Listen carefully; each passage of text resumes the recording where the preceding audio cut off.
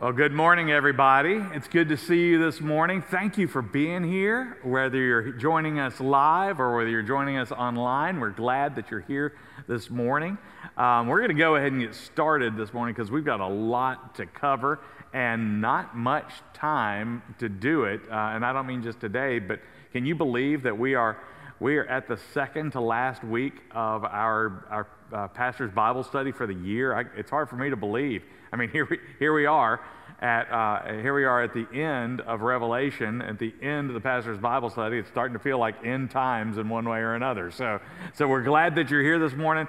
I mean, my microphone's not on. He had this great habit of whenever he sang that hymn, whenever he would sing "Victory in Jesus," he would just throw that fist up in the air, just "Victory in Jesus," and it was just always so much, just so inspiring.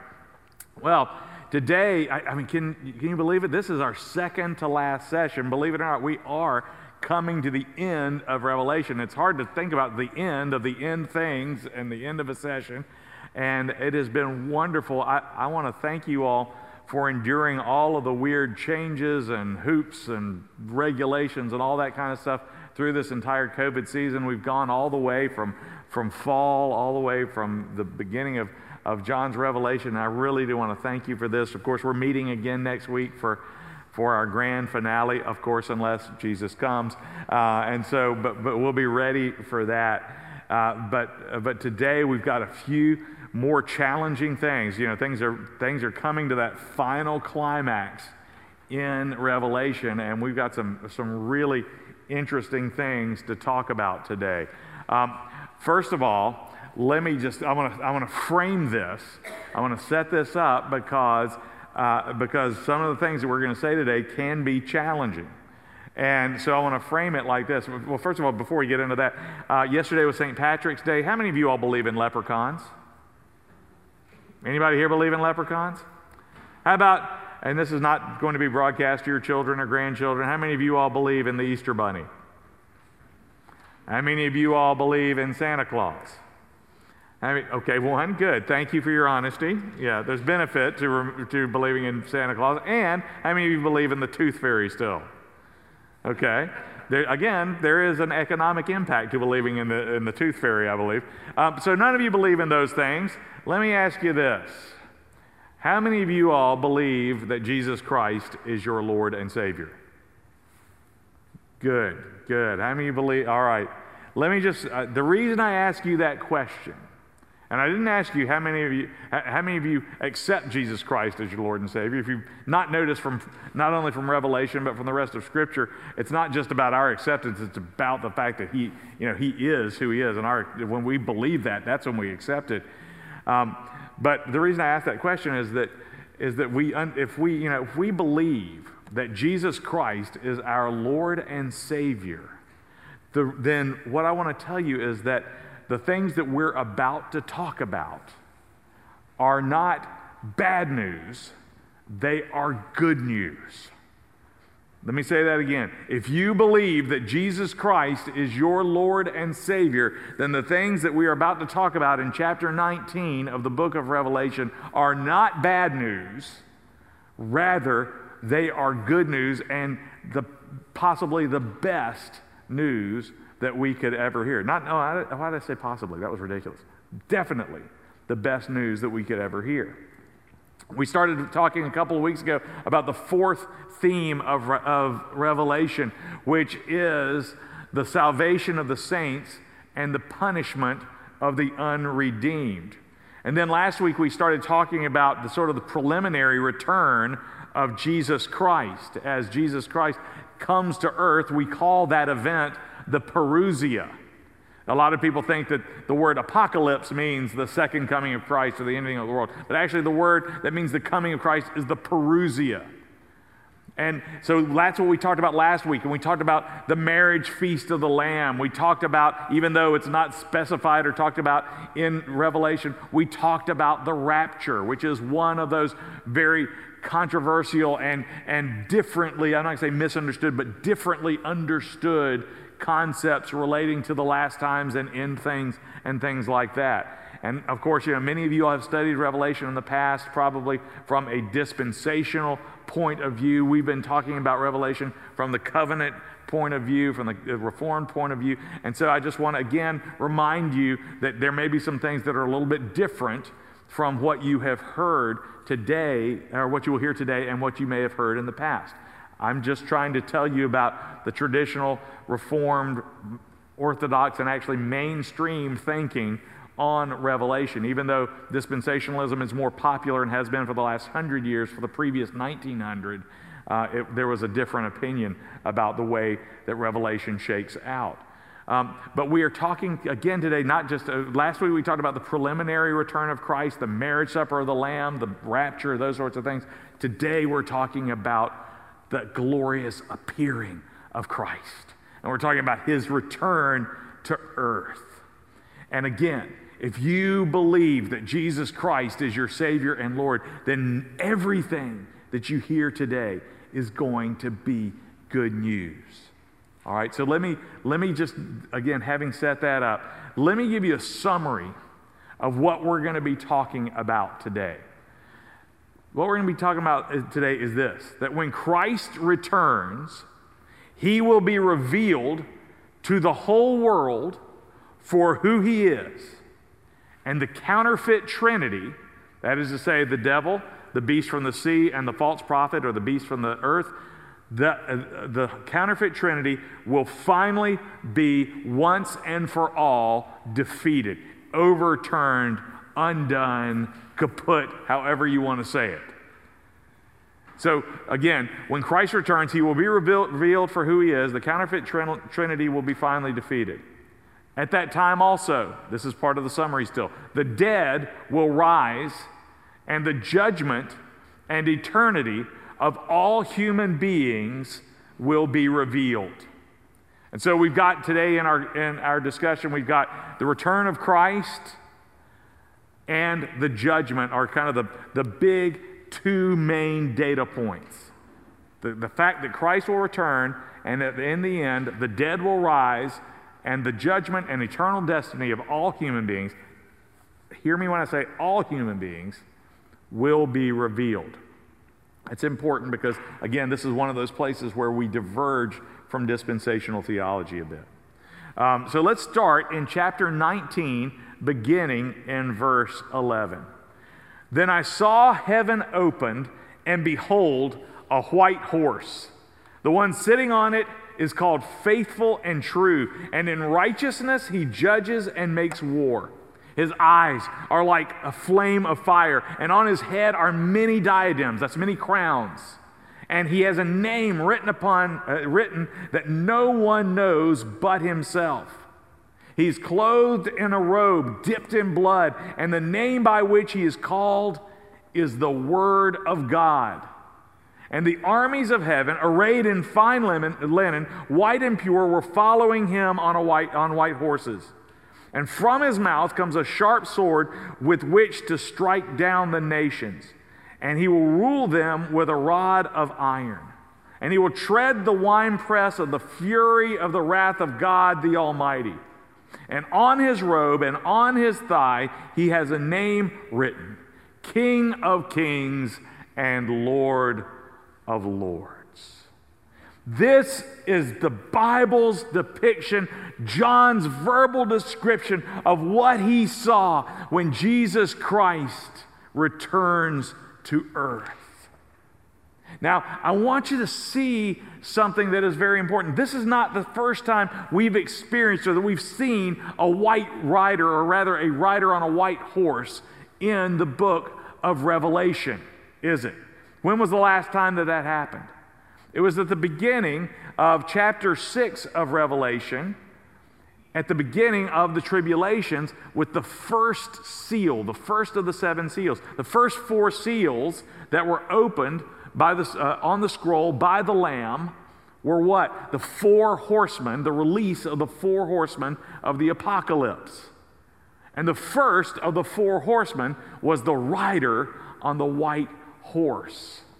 Now, there are a lot of people who want to say that that rider and this rider are the same person, and that in fact Christ hasn't just come a second time, but a third time.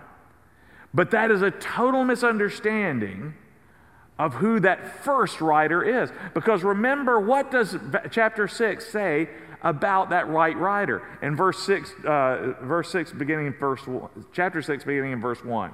Now I watched when the Lamb opened one of the 7 seals, and I heard one of the 4 living creatures say with a voice like thunder, "Come."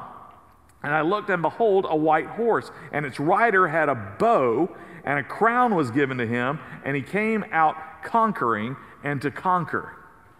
Okay, that sounds really good. There's nothing necessarily negative there until you read about the next 3 horses, and you figure out what comes in the wake of this rider on the white horse. We know that this rider on the white horse represents the spirit of, even before it's named, the spirit of Antichrist, the spirit of substitute Christ, the spirit of idolatry, the spirit of pride, the spirit of political demagoguery. It is that power and that force to which men and women, to which people give their allegiance, thinking, I can trust that instead of Christ. Because again, when we read about the real rider on the white horse, it seems all very similar, except in the details.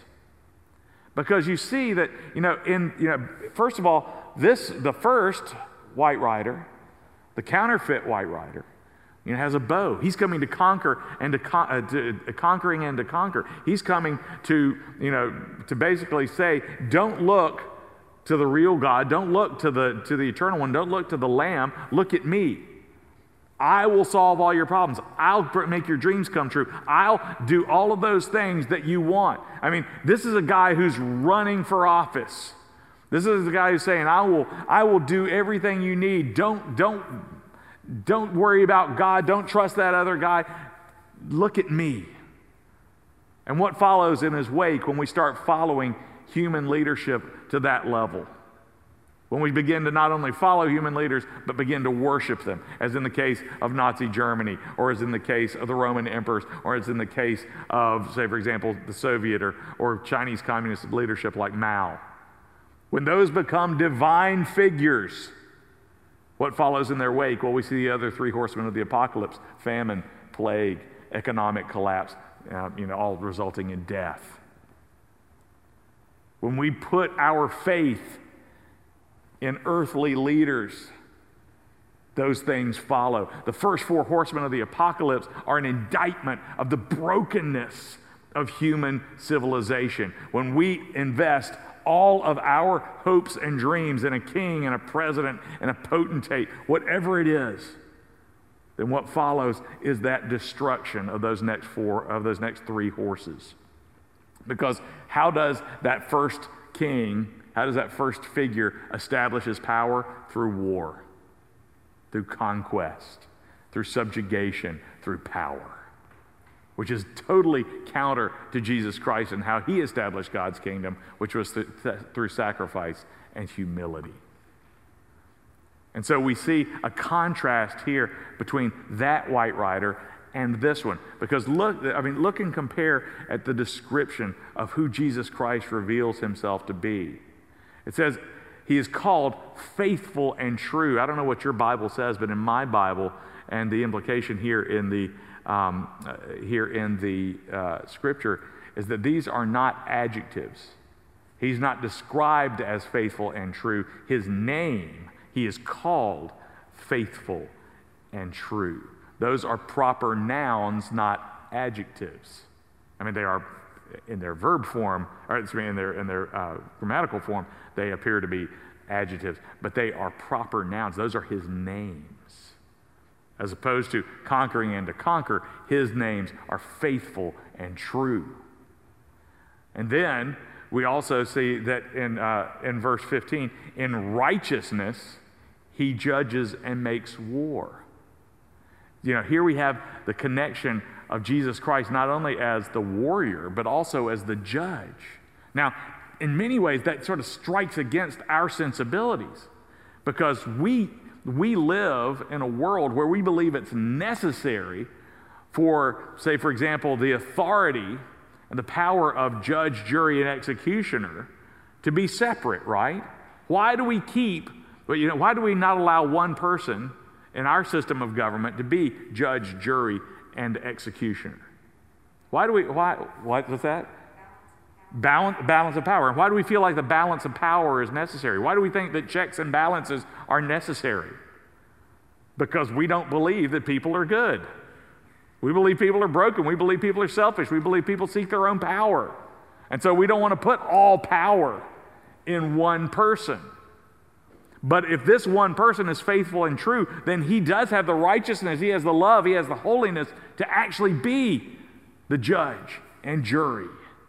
That he has the authority and he has the morality to be both the warrior and the judge. And so in this case, we are seeing that God has declared that Jesus Christ has the authority and he has the holiness to have all of that power wrapped up in one person. This is a declaration of the sovereignty and the supremacy of Jesus Christ's authority.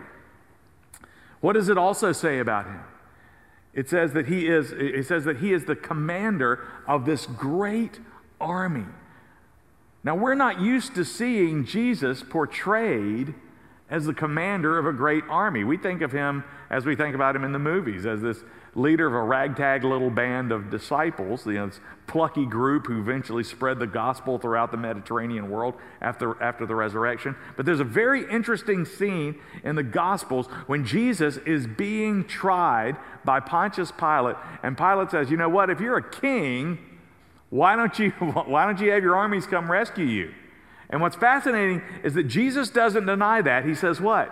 He says, my kingdom is not of this world. But the implication is that, oh, yeah, I have a king. I am a king, and I have a kingdom. It's not of this world.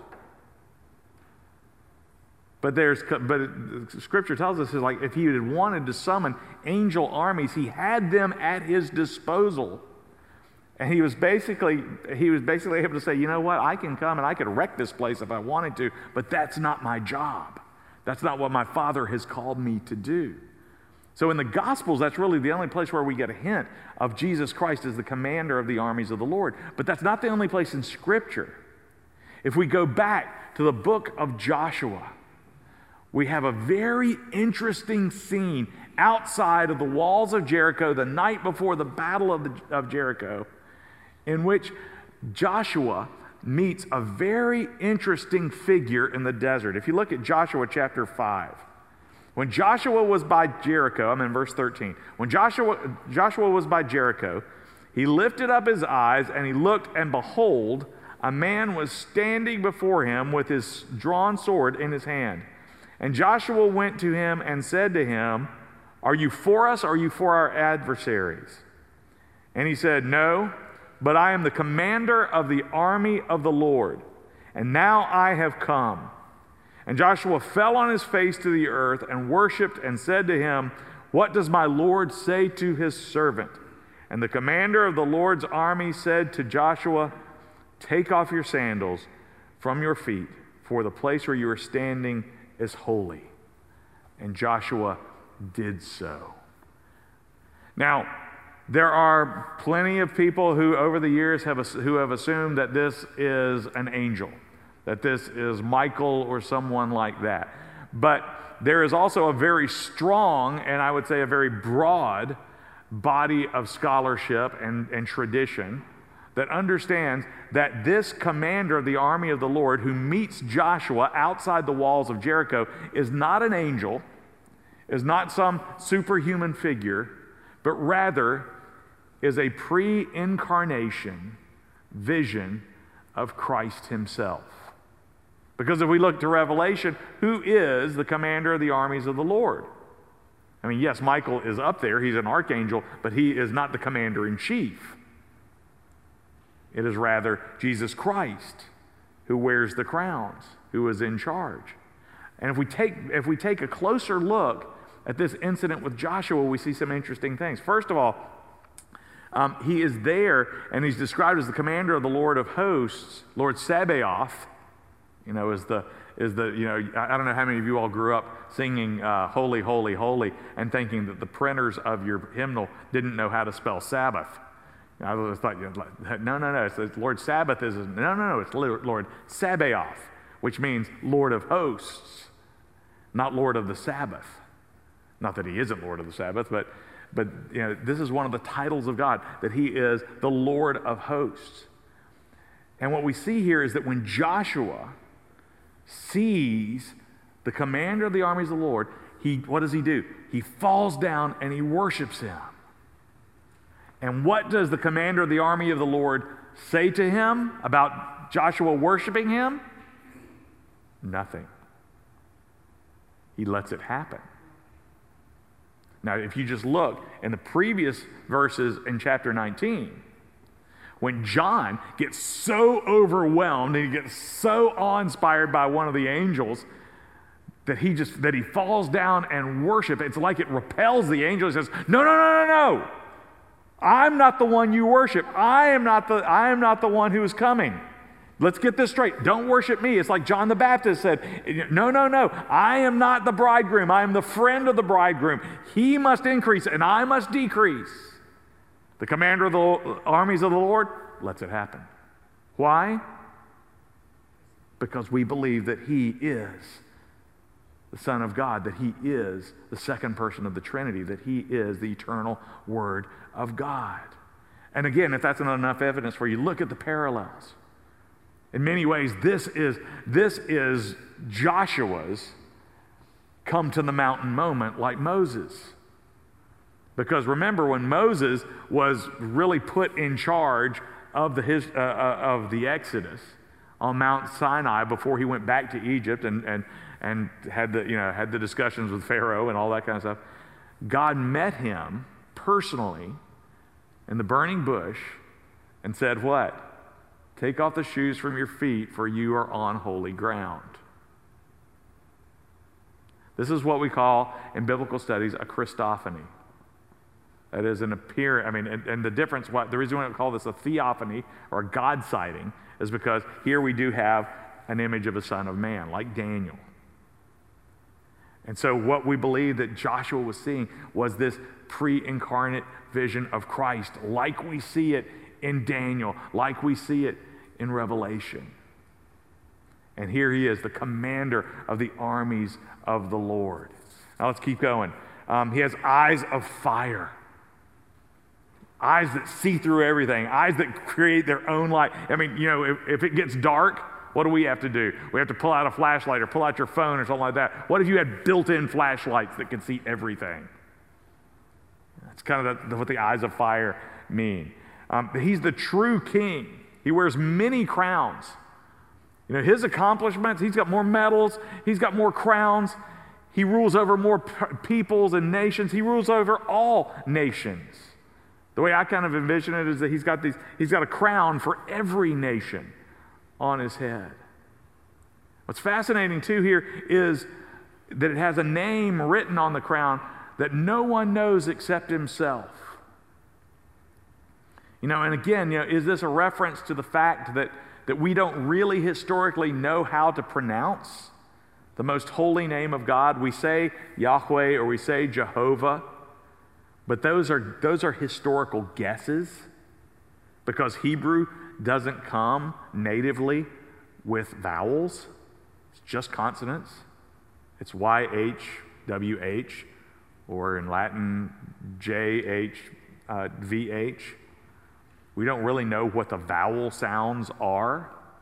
And the reason we don't know that is because those were not written because the Hebrews knew that they had to protect the holy name of God. Is it that, or is there more to the name? We don't know. It says it right here. There's a name that no one knows except himself. So we're going to have to accept that. But there are other names written on him so we know who he is. He is the King of Kings and Lord of Lords. But there's also one other name that he's given. That he is, and his name is, what does it say? He is the Word of God. And you've got to love that as John. Because John opens his gospel with what words? In the beginning was the Word, the Logos, And the Word was with God, and the Word was God. And then jumping down to verse 14, John 1:14, and the Word became flesh and dwelt among us. Here John is again having confirmed that the Word of God is his name. So, I mean, these are not clues. These are bold-faced statements. Who is this? This is Jesus, but this is Jesus fully revealed as the Son of God. This is the Jesus of the resurrection. This is the Jesus of the transfiguration. This is the Jesus of Daniel's visions. This is the Jesus of Jericho and Joshua's vision. This is Jesus Christ as he is, yes, the Son of Man, but the fully realized Son of God, coming to do what he has come to do. We see this also in another clue, verse 13. He was clothed in a robe dipped in blood. Here he is. He's not like that. It's interesting. The white rider on the white horse earlier, he's all clean, he's all pure, he's, no muss on him. But here, the legitimate Christ,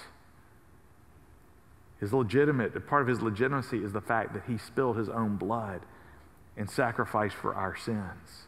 His robe is covered in it. This is the one of whom John wrote in his gospel. And I want you to, I love this picture, but I also love this. How many of you all have been to Kerrville or been by Kerrville and seen the beautiful cross up on the hill on the side? This is actually a picture that Roddy and Pam Clack sent me this week.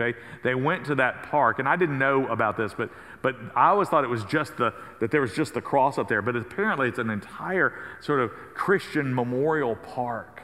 And one of the statues up at the top of the hill is of the rider on the white horse. And there's another picture that's funny. It shows Roddy right here looking up at it, taking another picture. But I just thought I wanted to share that with you because I thought it was such a beautiful juxtaposition. Because you have in Pam's picture there, you have the conquering Jesus Christ, who has authority to make war, who is faithful and true, set against the cross, where we are reminded of his humility, and his sacrifice, and his love. We cannot release the tension between those two reminders of Christ, that he is the conqueror, that he is the one who has the legitimacy to make war, and that he is the one who gave himself for our sins. He who had no sin became sin for us so that we might become the righteousness of God. But I want to go back to this picture for a second. I want to go back to, I want you to look closely, if you can. I don't know if you can see them, but you see this army that's described as following Jesus. And these are the saints. These are the armies of heaven. And what do you notice about them? What are they wearing? I mean, honestly, in this picture, they look like they're dressed for a toga party, not a battle. They look more like philosophers or vacationers. Why? Because the only armor that this army needs is the spiritual armor of God. They don't need weapons. The only one depicted as carrying a weapon is Christ himself. And what is his weapon? His weapon is his voice, as it's described as the sword. I don't know if it's depicted in that picture, but it is the word of God, which Paul talks about as the sword of the Spirit. And so the reason that Jesus comes is to defeat the armies of the enemy. Verse 17, then I saw an angel standing in the sun, and with a loud voice he called to all the birds that fly directly overhead, come, gather for the great supper of God, to eat the flesh of kings, the flesh of captains, the flesh of mighty men, the flesh of horses and their riders, and the flesh of all men, both free and slave, both small and great. And I saw the beast and the kings of the earth with their armies gathered to make war against him who was sitting on the horse and against his army. And the beast was captured, and with it the false prophet who in its presence had done the signs by which he deceived those who had received the mark of the beast and those who worshipped its image. These two were thrown alive into the lake of fire that burns with sulfur. and the rest were slain by the sword that came from the mouth of him who was sitting on the horse. And all the birds were gorged with their flesh. Now, so often, this moment in Revelation is described as the final battle between God and Satan. And I'm guilty of that too. What's missing in that description? The battle. I want you to hear what is happening. Remember, the angel shows up, and before the battle even starts, he says, come, gather. He calls to the birds of the air. The implication is the carrion birds, the vultures. He says, come and gather for the great supper of God, to eat the flesh of kings, of captains, of all. In other words, the angel, before the battle even begins, starts calling the carrion birds of the universe, of the world, and says, it's supper time. This is the angel declaring that the battle is over before it has even begun. He's calling his shot. He's Babe Ruth saying, it's going over there. It's done. There's not going to be a battle here. I mean, here is Satan, here is the beast, here's the false prophet, all their minions, all saddled up, all dressed up, and no place to go. Because there is no battle. There is no great scene of two armies clashing and fighting like you see in so many movies. Because what happens? Jesus Christ uses the only weapon necessary to assure this victory. It says in verse 21, the rest were slain by the sword that came from the mouth of him who was sitting on the horse. God spoke, and the universe was created. The Son of God speaks, declares victory, and victory is assured. There is no battle. The enemy is unmade. Just as he spoke them into being, he undoes them out of being. So powerful is the word of our God. So total is his sovereignty. I'd go back a couple of lines up. It says that, and the beast was captured. So, it's interesting. Before the rest of the army, before all the minions of Satan are slain, the beast and the false prophet are captured. And they're thrown into, it says, these two were thrown alive into the lake of fire that burns with sulfur. And the rest were slain. Of the whole army, those two are allowed to survive for some reason. They're captured and they're thrown alive into the lake of fire. But the rest of the beast's army was killed by the hearing of the word of God. So, again, there's really no battle here. It's a foregone victory when Christ returns. Now, the next thing that happens is something that I will say has confounded biblical scholars, Revelation scholars, for generations. Last week or 2 weeks ago, we talked about the rapture and the different views on the rapture.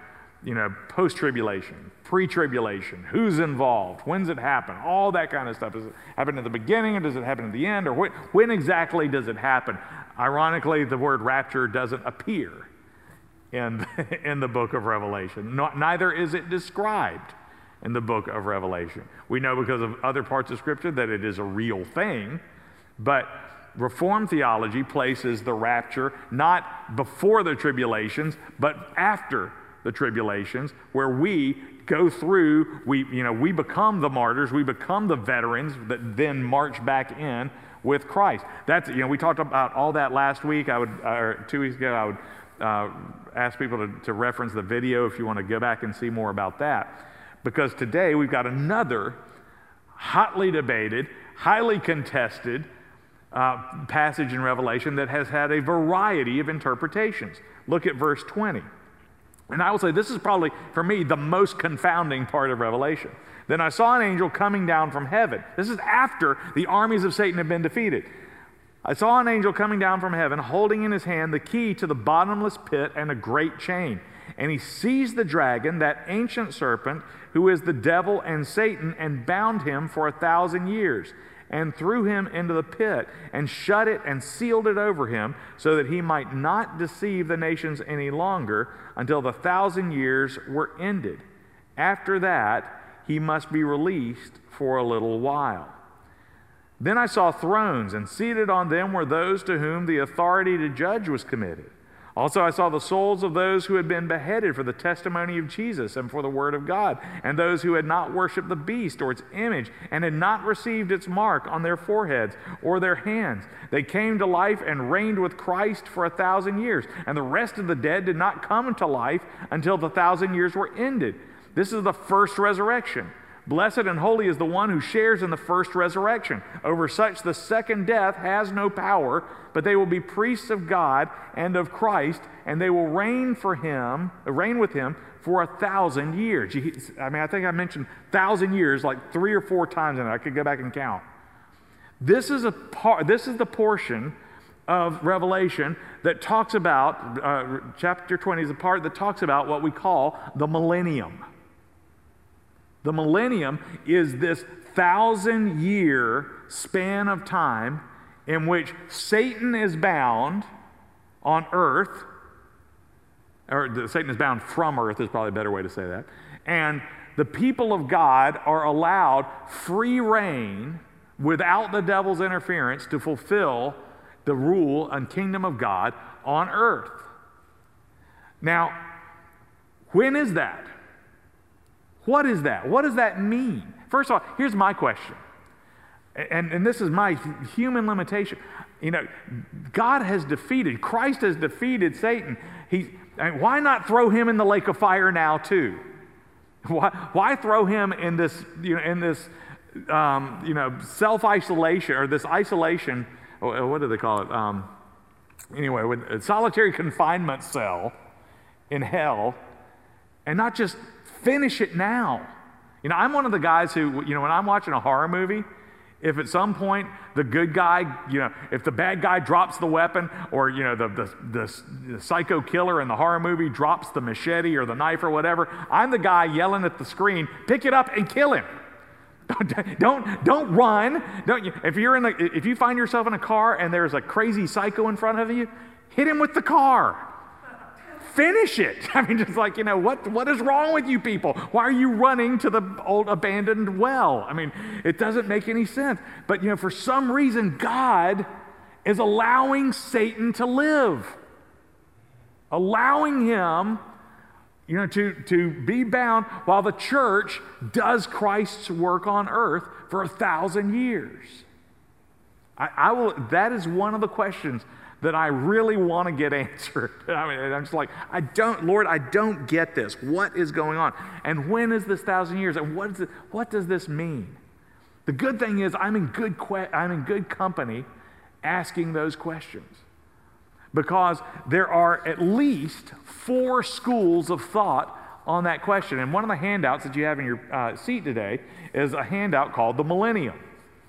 And rather than go through all 4 of these schools of thought, I'm just going to present them to you because, I have my leanings, but, they're even hard for me to distinguish and describe. The sort of the main 4 schools, or really the main 3 schools, are amillennialism, dispensational premillennialism, and then postmillennialism, about the return of Christ and stuff like this. Amill, post-mill, pre-mill. Then you've got pre-trib, pre-mill, which is dispensational premillennialism. And I've got summaries of these various schools of thought here. Whether that 1,000 years is literal, whether it's figurative, whether it is, whether it means a literal 1,000 years, or whether it is a figurative 1,000 years. What exactly does that mean? There is plenty for you to chew on, and if I try to explain it, I'm going to goof it up. But I do want to show you this back page, okay? This back page where I've got 4 big boxes. When I don't understand something theologically, I start asking people. And I start asking, and I want to see who believes what to kind of say, what does this mean? Which is the right interpretation? And what you have here are advocates of different millennial views. And I want you to look at some of the names in these boxes. Those representing the dispensational premillennialist school, that's your Tim LaHaye of Left Behind. That's your Hal Lindsey. That's, David Jeremiah, J.N. Darby, Charles Caldwell Ryrie. I mean, if you've got the Ryrie Study Bible, it's written from this perspective. So, that's kind of the majority opinion right now, or at least in the last 150 years in North America. Kind of that dispensationalist school. And people think, well, that is obviously what Revelation really means, and that's really what the millennium is all about. But I want you to look at some of these other schools. Look at some of the names under these.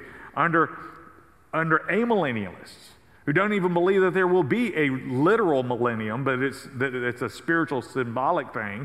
You got people like Louis Berkhoff and Abraham Kuyper, Bruce Waltke. These are big names.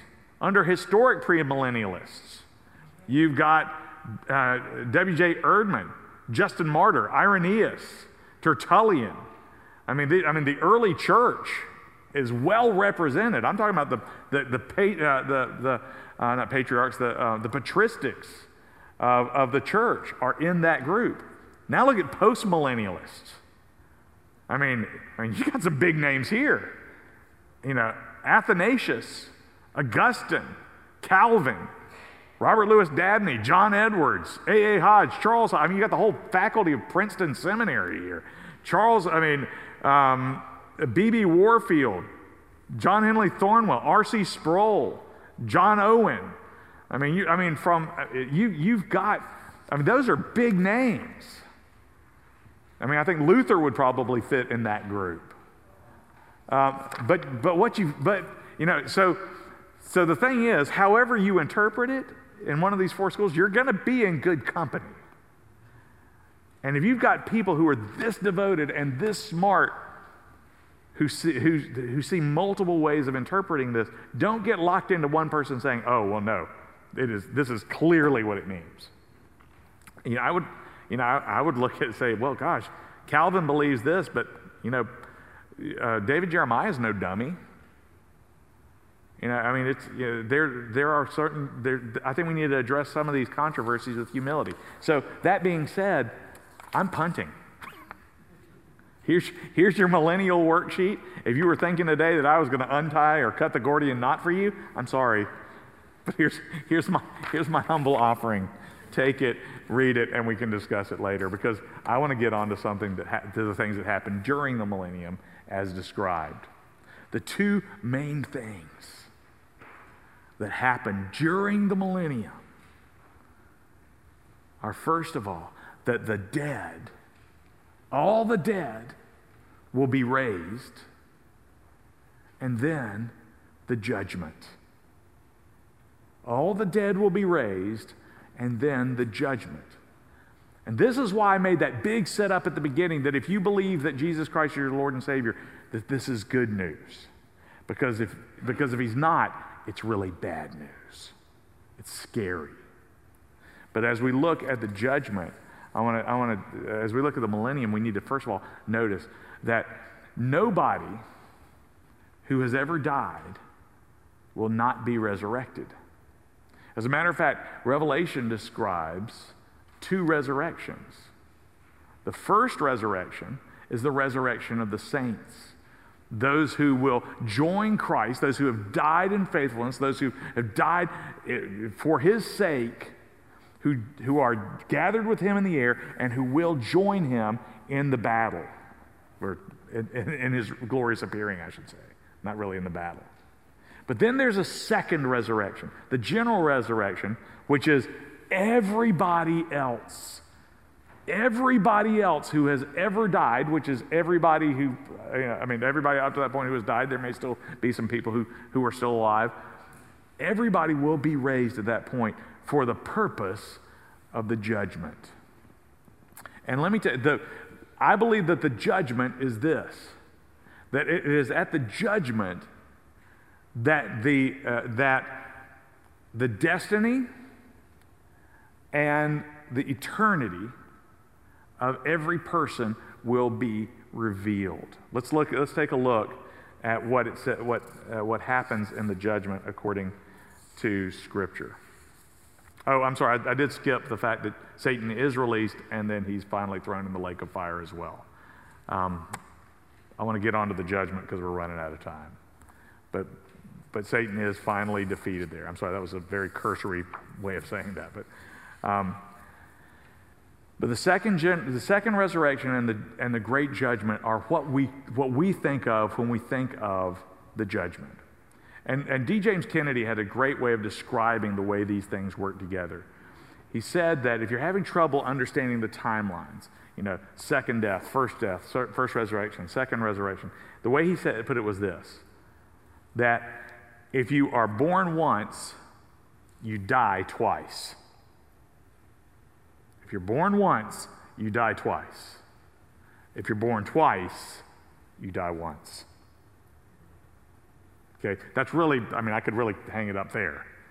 But let me explain the resurrection. The first resurrection, the dead in Christ are raised. In the second resurrection, everybody else is raised for the sake of the judgment. And at the judgment, the victorious Christ, now having defeated the entire counterfeit Trinity, will come to judge the living and the dead throughout history.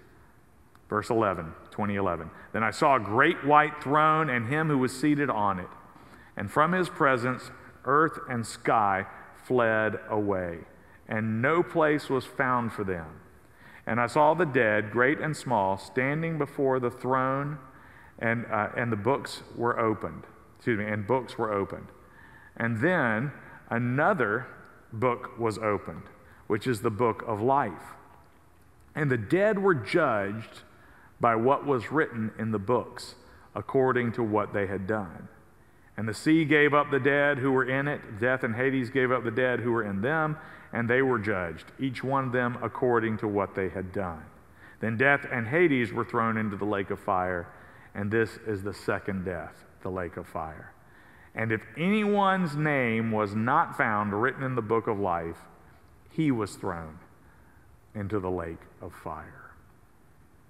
Let's talk about the lake of fire for just a second. You may remember back in September when I was talking about the symbolic interpretation of language in Revelation that I default to R.C. Sproul's description of symbolism, that a symbol is a sign that points to something else. It's a figurative signpost that points to a reality. And so the words lake of fire are a word picture that point to something real. But the words lake of fire are only a description. They're only a symbol. So, for example, if you said to your kids, we're going to Disney World, and then you dropped them off at the base of a billboard that had a picture of Disney World, would they be happy? Of course not. Because the reality is so much more real and intense than the sign pointing to the thing.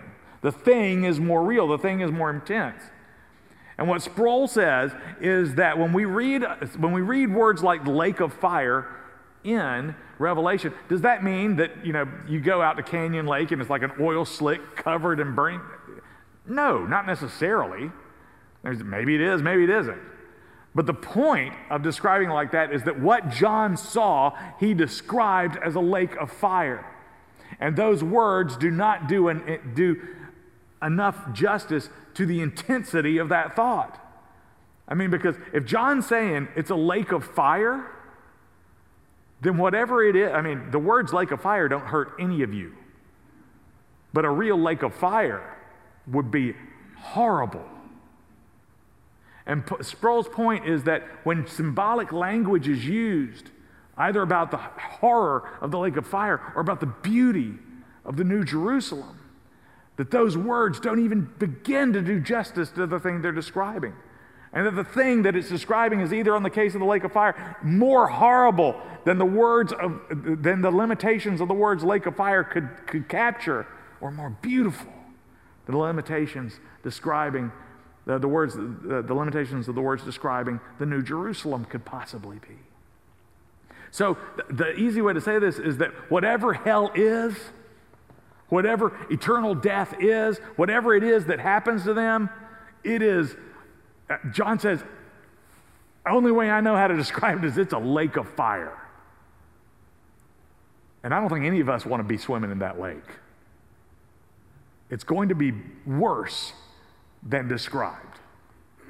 On the other hand, heaven's going to be better. The New Jerusalem's going to be better than described, better than we can possibly imagine. But that is the destination. And the judgment is what takes place at this point. Now, what's fascinating is we've already seen the terms of the judgment. Those who wore the mark of the Lamb, those who wore the mark of the beast, those who followed the Lamb and trusted Him for their salvation, those who followed the beast or something else for their salvation. And what happens at the judgment is not that any new evidence is introduced, but rather what happens at the judgment is that everything is revealed. And what's fascinating is the way it's described is you have the great white throne and everybody gathered. I mean, it says all people, living, dead, hell, sea, ground, people, everybody is there.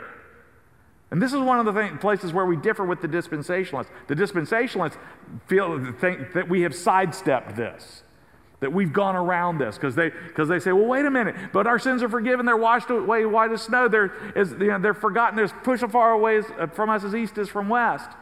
God doesn't remember our sins. I mean, come on, that's a logical fallacy. An omnipotent God cannot not know who we are or what we've done or what we deserve. It's kind of like the desire to dodge the tribulations. But it's a misunderstanding of the judgment, because remember what I said, if you believe that Jesus Christ is your Lord and Savior, this is all good news. How can this possibly be good news? Because it says right here that these books are going to be opened up, and everything you and I have ever done is going to be written down, and we're going to see it. And who knows who else is going to see it. But we're going to be standing there with God with our rap sheet right in front of us. I mean, come on. Aren't there things in your life you wish you could forget? Things you've done, things that have been done to you, moments of selfishness, moments of brokenness, moments of fear, whatever, moments of shame. But it's all going to be written right there. It says right there that books were opened. Theologians call these the books of works. All the things that we've ever done, all of our records are written in those books. But those aren't the only books. There's also another book. And that book is called the Lamb's Book of Life. And the way this works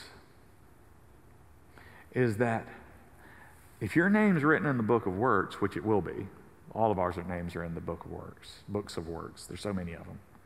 And I always think it's interesting, books versus book. If your name is written in the book of works, but not in the book of life, then you're going to be judged according to what's written on your rap sheet. But if your name is written in the Lamb's Book of Life, then you're judged by what's written in that book. And so what happens is that these books are opened. And the judge looks and says, yeah, Bob Fuller, seriously? Wow, all that? You thought you were pretty good, didn't you? Well, let's see. Oh, but wait. There's one sentence in this book over here that undoes it all. None of my works, good or bad, are enough to overturn this one sentence, which is Robert Fuller, child of the covenant, forgiven and washed by the blood of Jesus Christ and the mercy of God. Come, well done, good and faithful servant. Enter now into the joy of your master. Because what happens is the judgment is that we will either be judged for our works or we'll be judged by the work of the Lamb. And the way I look at it, it's like the books of works, these are records of all the things that we've done. But the Lamb's Book of Life, which chapter 13 and chapter 17 was not just written during our lives. Nobody was waiting to take down notes. This is not a record of our lives. The Lamb's Book of Life was written before the foundation of the world. And it's not a book of records, it's a book of stories that God has written about you. It's about how you are a character in His big story, that He is the author of your life. I mean, here's all the stuff that we've done over here in this pile of records, and then over here is the story that God's written about us, not just for the life we live here, but the life that we will live for Him in eternity. Because right now, all the stuff that we have done in our lives, up to this point and beyond, the stuff we haven't even done yet, in the Lamb's Book of Life, that's going to be maybe on page XI of the preface. And the rest of your life story starts in chapter 1, which we haven't even begun yet. Because when we've been here 10,000 years, bright shining as the sun, we've no less days to sing God's praise than when we first begun. And so the judgment is not just a shaming. It's not just a public, act of cruelty. It is God revealing His eternity for His people. Now, to be sure, if your name's not written in the Lamb's Book of Life from the foundation of the world, according to Revelation, then the lake of fire is your destiny, and the judgment reveals that destiny. What's fascinating, though, is that even after all this, after everything we've read, Satan can still muster an army to hate God. I think that the reason, now that I think about it, I think the reason that God gives Satan a second chance, a third chance, a 10th chance, a millionth chance, is to show the greatness of His mercy. Finally, He says, enough's enough. But there's still people rebelling against God right along with Him. And I think that the Lamb's Book of Life is probably bigger than all the books of works. The difference is, in the Lamb's Book of Life, it only takes one sentence to say, redeemed by Jesus Christ, as opposed to all the stuff I've done, which would cover many pages. But the point is, you've got the record versus the story, written before the foundation of the world. I mean, do you get that part? That God has a plan and a purpose for your life now that is going to be revealed at the judgment. You know what? It's not up for negotiation in our lives right now. He is in control. This is where the real Calvinist in me comes out. If you want to show me that we determine the destiny of our lives, I'm happy to have that conversation with you, but Revelation, Ephesians, the New Testament, the Old Testament, shows us that God has a plan and a purpose for our lives. It is by grace that you've been saved through faith so that you could do the works that God prepared beforehand for you to do. He's written this story, and that story is revealed at the judgment. And so the judgment becomes for us not a moment of condemnation, but even for the saints, the judgment becomes a moment of thanksgiving. Because when we see all of those sins and all of that brokenness and all of our failures and all of our missed shots at trying to do good, and we see how badly condemned we would be, and then we see that we are saved, that will become a celebration. Last night in our session, I threatened to show the crowd a really nice scar that I have right here. but none of y'all want to see that. And I don't want to show it to you. It's kind of ugly, actually. I have a scar there from when I blew out my knee playing football in high school. And it is, cosmetically, it's a pretty ugly thing. But every time I look at that scar, I don't think about the pain or the brokenness it represents. It reminds me of the healing and the things that God has done in my life since then. Please don't misunderstand this. When I blew out my knee, I was playing football, and that ended my football career, such as it was. The other thing that would have ended my football career would probably have been graduation. So it's not like I got knocked off into some other reality. But I was told at the time, 1986, that I would probably, I would never be able to do anything athletic again. I would always have to wear this massive brace, that I could never ski. I could never, I would have trouble running. It was one of those. They tried to look at it, do it arthroscopically, got in there and said nope, had to open the whole thing up. It was that bad. And I was told all these horrible things. Well, since that time, I've learned to water ski.